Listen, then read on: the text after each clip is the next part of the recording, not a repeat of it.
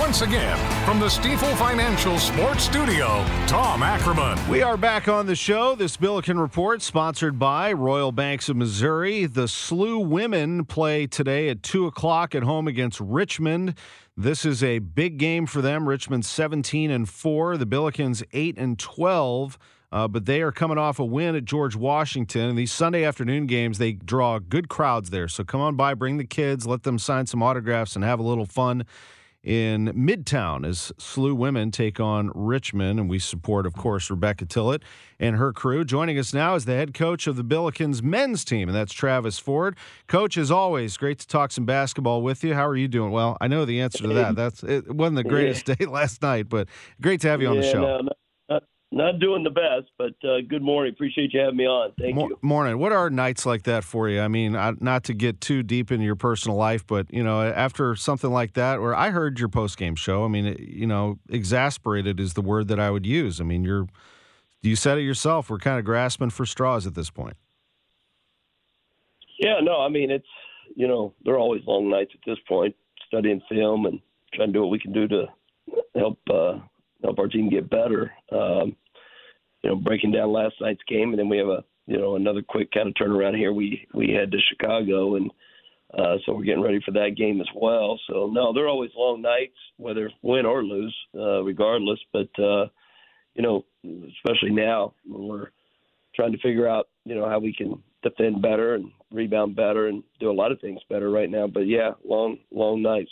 I'm sure. And, I heard you say it's on us, meaning the staff, we have to figure it out. The job of this coaching staff is to prepare this team for battle, to prepare this team to win. You have a game plan. You have scouting. You look at every little aspect of the opponent, and your scouting report said that this team will drive one-on-one. They will go into the post. And although they were hitting some threes early, you told them, didn't you? Stick to it. Stick to this game plan. We have got to guard them. This is what we taught you this week, yet it didn't happen. Yeah, they when you watch tape on UMass, you quickly realize they're one of the top scoring teams in the country. The stats say that, so that's easy to see. But how they do it is by pace and by one-on-one and post touches. It's not – and they've got a really, really good center who's very efficient, and they've got really good one-on-one athletic guards that we knew we'd had some trouble with, but we tried to implement a few things, team defensively, rotation-wise, gap-wise, that we hope would try to sustain some of their driving. They were one of the worst teams in the league as far as making threes. I think they were making 5 threes a game coming in. They had 5 in the first half. But, you got to play at some point for us defensively, you got to kind of play the odds. You got to pick and choose what you're going to try to stop. And halftime we did tell our guys, stick with taking away the drive, taking away the paint. We don't believe they're going to keep making these threes that they're making. One guy made 2 who was shooting about 22%, 23%, whatever it was. And they did just that, but they started driving it. They just started driving us one-on-one, watching the film.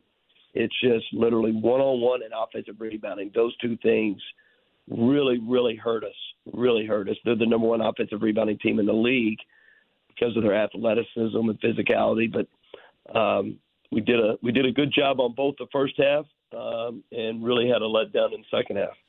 Rebounding and 50-50 balls are about do you want it or not, isn't it? What it comes down to? I mean, do you want that ball? Do you want to get it before the opponent? That's really it, isn't it? I mean, you can teach that, of course, but you don't need talent to have that necessarily, do you? No, not at all. Good example, Jordan Goodwin. You look at Jordan Goodwin, who played for us a couple years ago, that's in the NBA right now. 6'3", I wouldn't call him overly athletic at all, and averaged 10 rebounds a game and one of the better offensive rebounders in the country. Probably the number 1 offensive rebounder from the guard spot at his size in the country. And it was a sheer just understanding of a will and a want. And it takes some toughness, which obviously he had. It takes some grit and understanding of wanting success and being self-motivated to want to go get the ball, to own the ball, to help your team.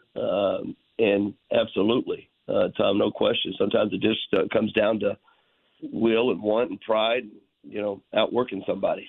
I mean, willing to take a little pain, too. I mean, I'm not questioning your team's toughness in that respect. There could be some guys banged up, but isn't that also part of the game, too? I mean, that a team like Frank Martin's team is going to be physical. So yeah, no, absolutely. Yeah. Absolutely. I mean, I played the game my whole life, and, very rarely do you feel good. You're always hurt. Something's hurting, and that's part of it. And you got to be able to stick your nose in there and, get your nose a little dirty and grind it out. And, that's part of it. Probably not the right sport if you're not willing to do that. There's probably some other sports that not quite as causes as much contact and aggressiveness and that basketball is or football or something. But you better be able to play through some.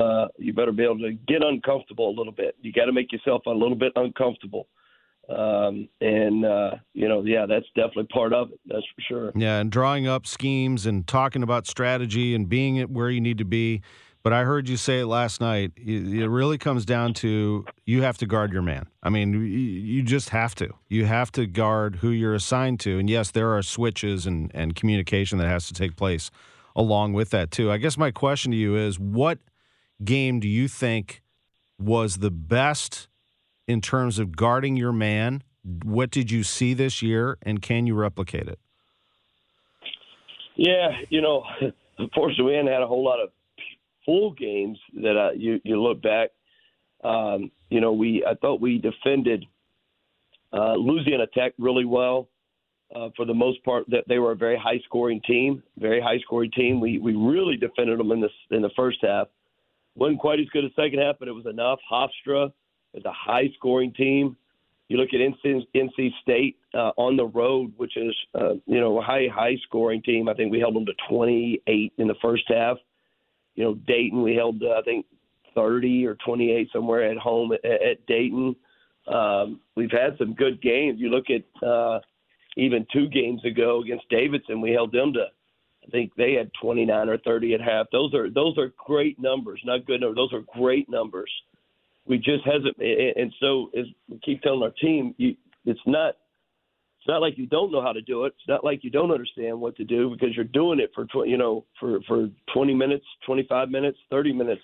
Right now, it's about sustainability, and we've talked about that a lot. You and I have talked about it's being able to sustain it, and that's part of going back to what we just talked about. You got to get yourself uncomfortable. You can't just give in when things get fatigue. Every team, when it gets down late in the game, is they're not as fresh as they were, but who's going to dig a little deeper? And again, I've been there, done it, and that's when you separate yourself from going to a poor or good or average to great. It's all the above. That can separate people when it gets to that 10-minute mark. What you're made of, it's a work in progress for us to continue to develop the habits, and we need to sustain it because our guys have shown that they can do it. We just got to be able to do it for a longer period of time.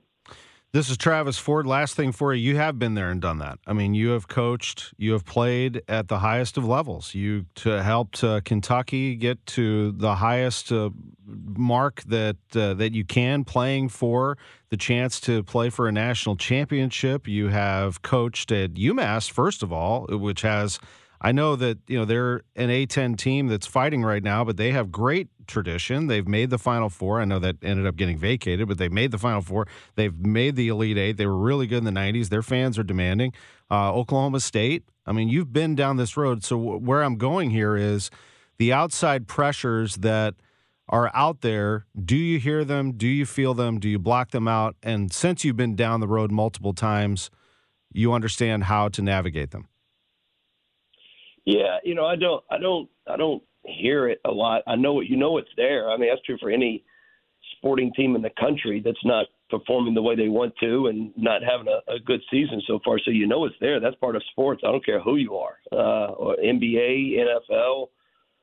It doesn't matter. So it's there. I don't even blame it. I don't blame fans for being frustrated. I'm sure they are, and I don't blame them a bit. Everybody's frustrated. We all want to do better. That's part of sports. That's part of part of it. But it doesn't affect at all how we go about our daily business of trying to prepare our team and get better every single day, and trying to get better, and watching film and meeting with our players and doing individual work and trying to be better the next time. I mean, that's the way I think anybody's got to go about it. But now it's there, no question. I mean, that goes with it. Travis Ford, head coach of the Billikens. SLU is at Loyola on Tuesday night. They got you at Chaffetz 80-73. Looking to get them back at I love their little arena there, the Gentile Center up in the northern area of Chicago.